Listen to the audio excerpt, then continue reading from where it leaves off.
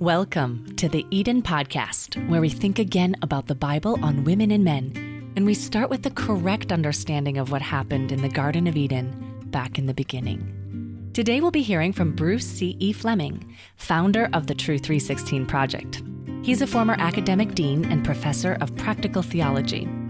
The foundation of the True 316 Project is based on the research of Dr. Joy Fleming, who wrote the book Man and Woman in Biblical Unity, Theology from Genesis 2 to 3. Do you know what the 11 Hebrew words mean that God spoke to the woman in the Garden of Eden?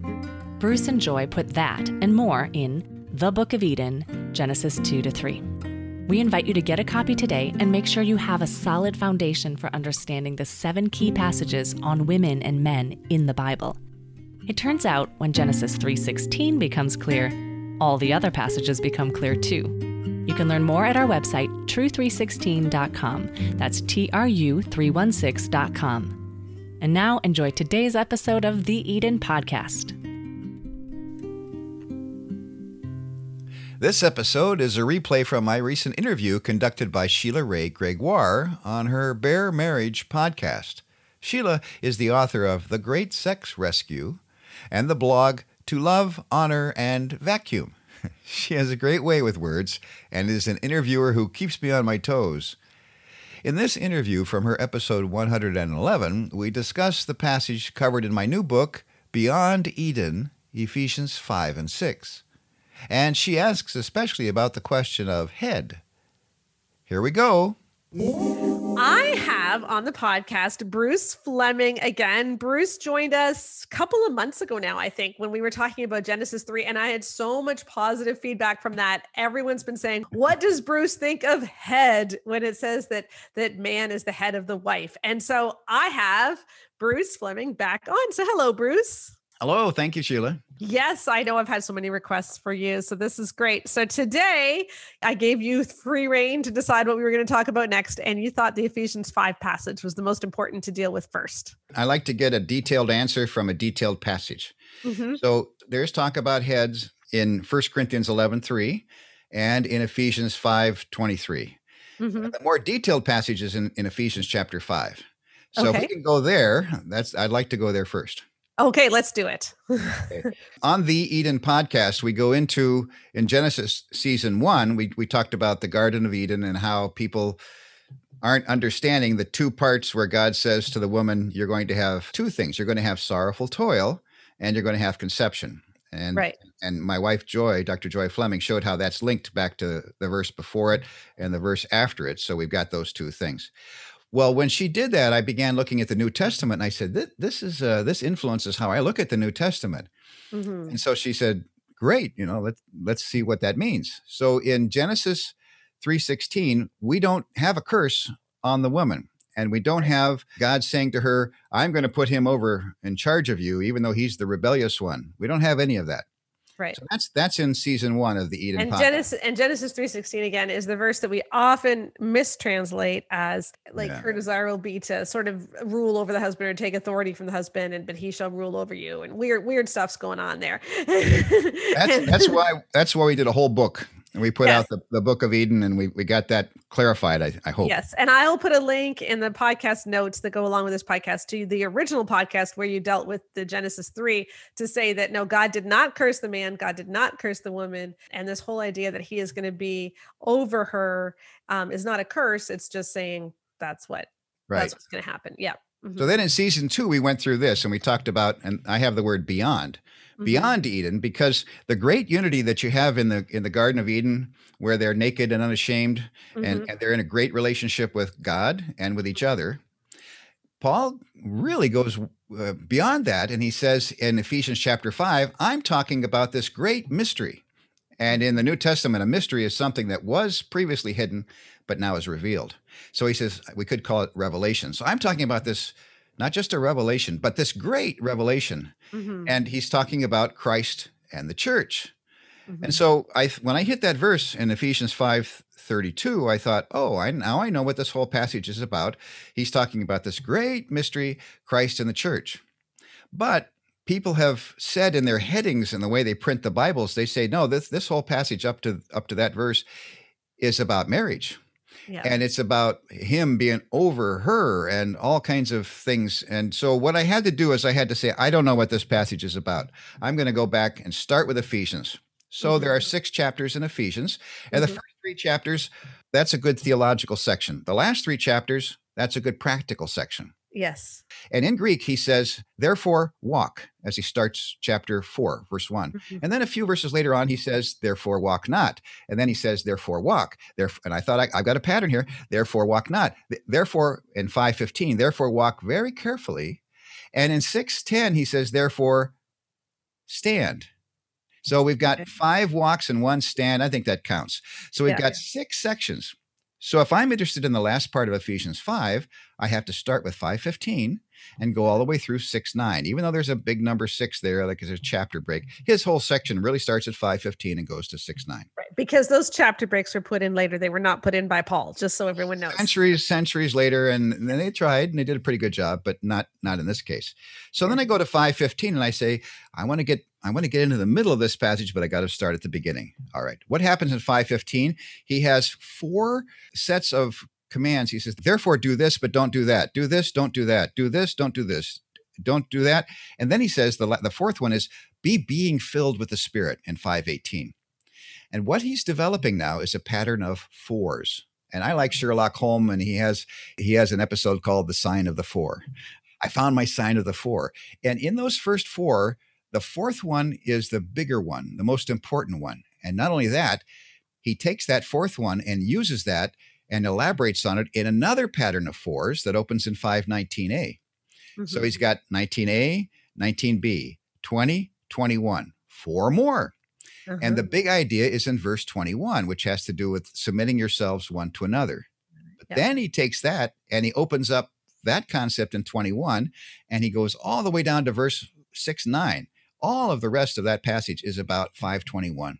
Yeah, it's how do you submit to one another? Yeah. And so that's great. Then he's got the pattern of 4s going again. He says, as Christ in 23b, as Christ in 25b, as Christ later on, just before 29b. And then he hits us with the big 4th one, which is, I'm speaking about Christ in the church. Just as the husband and wife were one flesh, I'm saying that the church and the body of Christ are one flesh. Still, I'm looking for this head body. What does that mean? And I went back to Ephesians 3, and I came up with this verse in Ephesians 3:6. So he says that the non-Jews should be joint heirs and a joint body and joint sharers of the promise in Christ Jesus through the gospel. So what he's talking about is this joint body metaphor. In Africa, I was working on this. We were in a little Bible institute in the middle of the jungle. And it was pretty quiet. And I was standing outside the front porch, just looking down, thinking about this husband as the head of the wife. And I noticed a train of ants walking across the corner of our step. And they have big ants out there. And I thought, those ants are made up of a joint body. They have the head, they have the abdomen and the thorax. They got 3 different parts. No one part of the body is the body, but all 3 parts together make a joint body. Now, humans have a 2-part joint body. We have the head and we have the torso. So if I'm going to talk about a unity of the husband and wife in the Garden of Eden, I'm going to say they were in one joint body, one whole marriage together. And the same thing now is in the book of Ephesians, where he says, I want to talk to you about a unity. I want to talk about husbands and wives being joined together. And I want to talk about something even more important, and that's Christ and the church being joined together. So if we start back now in 5:21, which is going to launch the rest of the passage, he takes the verse to submit and he redoes it. And you've gone into this previously before, I know. The big thing about 1 Corinthians 11:3 and Ephesians 5:25 is that people go there looking for 2 key words. They look for submission and they look for headship. Right. There was a missing link that was talked a lot about, where people say, what's the missing link between the ape and humans? What's that missing link? Well, the missing link is still missing. There are 2 missing links now in 1 Corinthians 11:3 and Ephesians 5. Headship is missing and submission is missing. Neither one is in either of these passages. But if we come to Ephesians 5 thinking it's all about marriage, and we think it's about headship, and we think it's about submission, then we get off the track and we get ourselves into trouble. So what is it about? It's about the headship of Christ in the church? Yes, it's about, well, not the headship. It's about the unity of Christ in the church. Okay. Christ and the church are united, and they are not one part better than the other. So then Paul takes it all, and here's where I was laying on the floor of my office here some years back, and I was looking at the ceiling up above, and I was trying to reflect on this, and all of a sudden it hit me. Paul has built the second half of Ephesians 5 like Genesis chapter 3 was built. There's the two main ideas, and then there's a link up and a link down. And in Ephesians 5:25b, he says, Jesus did these two things for us. Christ loved the church, and he gave himself up for it. Now, Paul is an Old Testament scholar. He knows his scripture, and he's got it right. And so he takes this illustration, the way it's built in 3:16, and he says, oh, just as Christ gave himself for the church, and he links that back up to 5:23b. And then Christ loved the church. He links that down to the section below it. So we've got a 1, 2, 3 section with two main ideas being illustrated. And the two ideas are how Christ loved the church and how he gave himself up for it. Right. So it isn't really, now the only thing, okay, here I'm going to push back a little bit. So I've argued this as well, is that the whole idea of how Christ relates to the church in that passage isn't about authority. It's about love and service and how he gave himself up. But then people say, but Christ is an authority over the church. Christ is the Lord of all. And you might want to find that idea in some other passage, but it's not in this passage. Right, because you would see it in Philippians 2, for instance, where it's like every knee shall bow and every tongue confess that Jesus Christ is Lord. But what you're saying is, yes, that's true, but that's not the point of this passage. Right. In Ephesians 2, he emptied himself. He emptied, gave himself up. No, in this passage, the main point is Christ and the church are one unit. So he's trying to explain that main thing. And he builds two sections around it. The first section is this 3-part, as Christ, as Christ, as Christ. And the second part is as the husband and wife, as parents and children, and as masters and slaves. All of it is rotating around the very center, which is 5:32. Right. So his big idea is 5:32. If we get that, the great mystery of the unity of Christ and the church, then we understand the rest of the passage. Okay, so the only way to understand how Paul was talking about marriage is really to look at what Paul meant by Christ and the church. That's what you're saying. That's right. If there are a couple of quotations in 1 Corinthians 14 and 1 Corinthians 11 that I like to put quotation marks around. 1 Corinthians 11, 4-6, you put quotation marks around it, and you realize that those aren't Paul's ideas. He's responding to those ideas.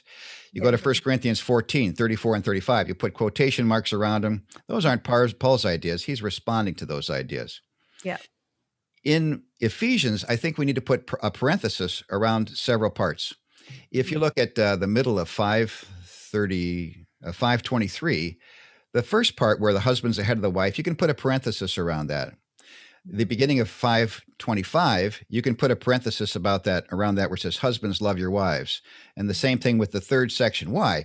Because he's trying to give us an idea, the pattern of 4s. He says, submitting yourselves one to another in the fear of Christ. Then he says, as Christ gave himself up for the church, himself, the Savior. And then as Christ loved and gave himself, and then as Christ loved. So the main thread of that is as Christ, as Christ, as Christ, and then Christ and the church are one.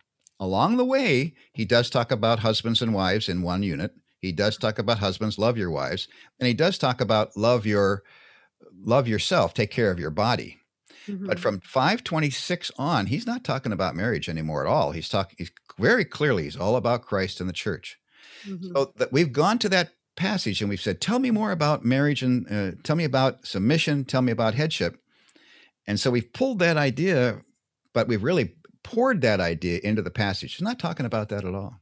Okay, interesting. So the whole concept, like the word headship, isn't actually, like, it's kind of a made up term. Like there isn't really such a thing as headship, because it's building this whole doctrine of authority around something where Paul was trying to make an analogy of how Christ relates to the church, right? Is that what you're saying? If you go back to this submission that he takes apart and rebuilds in 521, instead of saying that we must submit to somebody who is over us and we're under, so there's an over-under submission, a vertical submission, and that's what the word means all over.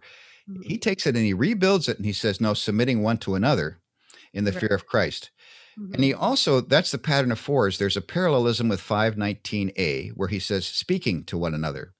And if you look in Colossians 3:16, he uses that same phrase, and he says, teaching and admonishing one another in psalms and hymns and spiritual songs.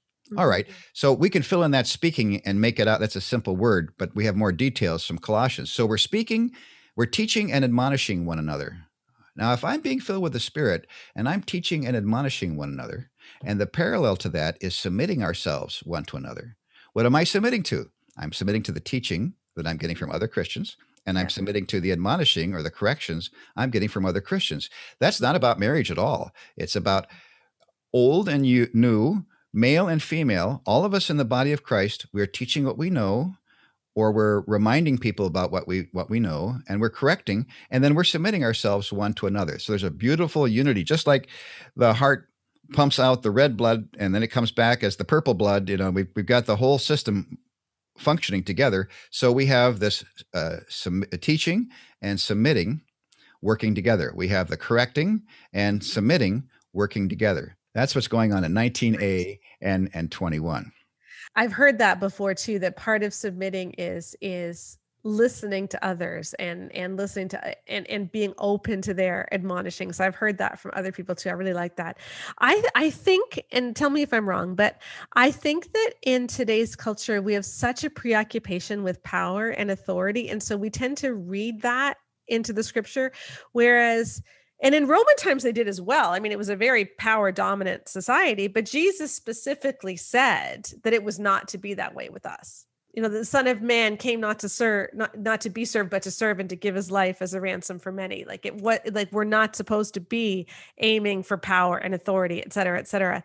And so Paul enters into that. And I feel like in his writings, he's continuing that thought of Jesus, that it's about how we relate to one another. Like the only place that I've found in scripture, and we don't need to go there necessarily, but where Paul actually talks about authority in marriage is 1 Corinthians 7, where he says it's shared. The husband doesn't have authority over his body, but yields it to the wife. The wife doesn't have authority over her body, but yields it to the husband. So the authority is completely mutual and shared. And that's the only time he actually talks about authority. Other than that, it really is this idea of serving and submission in different ways. So I'm involved in pastoral training. That's the kind of ministry that I've done all my life. And if we're teaching pastors, we're trying to teach them, how does the church function first? Now, one of the practical things is, how does the household function? And what he does starting on 533 is he says, I got 3 more points here that are balanced off by what was just said before. I'm talking about the husbands and wives, and there's nothing except we've got a mutual relationship going there. He takes a hook and takes the word fear, and he goes back to 521, which is the fear. So he's saying, see, I'm referring to this mutual submission. And so we have the husbands and wives, and some people put a word obey in there. But that's not at the end of chapter 5. There's nothing about obedience. Then he moves to chapter 6, and he does use the word obey. He says, children, obey. And he says, servants, obey. Yeah. So but each time he tries to undo it. At the very end, he says, servants, you got to do it this way. And then he says, and masters, you do the same thing. Yeah. Well, that's outrageous. How could he say masters do the same thing? And people get hung up in 6:4, where they say this is fathers are in charge of the whole house. But that very word for fathers is used in Hebrews, where it talks about the parents of Moses. Right. In Greek, it's pateros. These parents of Moses, how they raised him when he was, they had to put him in the bulrushes and they took care of him. So those parents of Moses were faithful. And in this way, 6:4, it says, parents, don't provoke your children to wrath, not fathers. So we've got mothers and fathers in chapter 4, verses 1 through 4. We've got in a united relationship between the two, a reciprocal relationship. Now, children aren't always children. They grow up and they can become adults.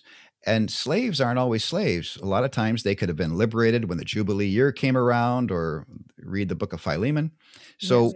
as long as they are, though, they're in that relationship of obedience. But Paul says, no, I want you to treat each other the same way. Because we are united, we're in one body in Christ. So we've got those three illustrations after 532. We've got three illustrations before 32, but he's just pounding on this idea of 532. Christ and the church make one unity, and it's even better than the relationship we had in the Garden of Eden. It goes beyond Eden. Mm-hmm. That's lovely. So you're just saying head is literally head, just like the ant. You got the head, you got the body, and they're both together and they're joint. And that's the whole point of it. Yeah, we don't get any farther abstract than that. So some people say, well, head means, well, no. If you can't say, I've got my wife and myself, we are joined in the flesh in one head and one body, we can't do that. So we have to take it figuratively. But there are different levels of abstraction when you go figurative. And if you can take the simplest level of abstraction, that's the best. So what's the simplest? Well, we've got a head, we've got a body, the two go together, we have one unit. Mm-hmm. And that makes sense. So if the simple sense makes sense, seek no other sense.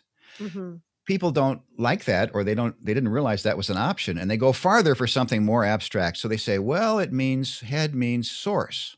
Mm-hmm. And they come up with their reasons for that. Others say, no, head means authority. And they come up with their reasons for that. And I've watched with interest at this group and this group criticize the other person's position on that. Mm-hmm. And I think they do a great job of destroying each other. All right, well, that's the very abstract thing. We don't need any of that stuff. We go back to the simple level of abstraction that the two form one unity. They form one unit, one whole body, one functioning togetherness. And it's great. It's a wonderful thing. So husband's the head of the wife. That's right. Husband and wife form one unit. As Christ is the head of the church. That's right. We have one unit. And you go over into 1 Corinthians, as the Father and the Son are united. That's right. We have the Godhead. Mm-hmm. Add the Holy Spirit, we have the Trinity. No heresy where people say, well, we've got, God is more important than the submissive son. No. We just have a wonderful unity, and they're put together and they're reciprocally relating one to another. Mm-hmm. That's beautiful. And again, I just want to say, when we try to make the New Testament all about power and authority, we're missing the whole point. And so I love this, how you can just read it the way it is. And when you read it the way it is, it makes a lot of sense. We're called as Christians to do what then? Just what Christ's example was. He loved and he gave of himself. So in marriage, what are we called to do? We're called to love, agape love, husbands, agape love, wives, agape love, God's love. And we're called to give of ourselves. We're supposed to look for the best. We're supposed to give of ourselves, sacrifice for the other to build up the whole unit. Mm-hmm. That's beautiful. Well, Bruce, where can people find you? Our website is true316.com. That's TRU316.com. And then from there, you'll find links to the Eden podcast or the Book of Eden and other things that we do. Great. And I will put those links in the show notes as well. So thank you so much for joining us again. I really appreciate it. Thank you for your ministry, Sheila. Thanks for listening to the Eden podcast. Do you have your own copy of the Book of Eden, Genesis 2-3, and our other books on the 7 key passages on women and men in the Bible? Visit our website at true316.com. Do you want to go deeper? You're invited to enroll in the current study unit of True School. Take a look. Go to true316.com/school.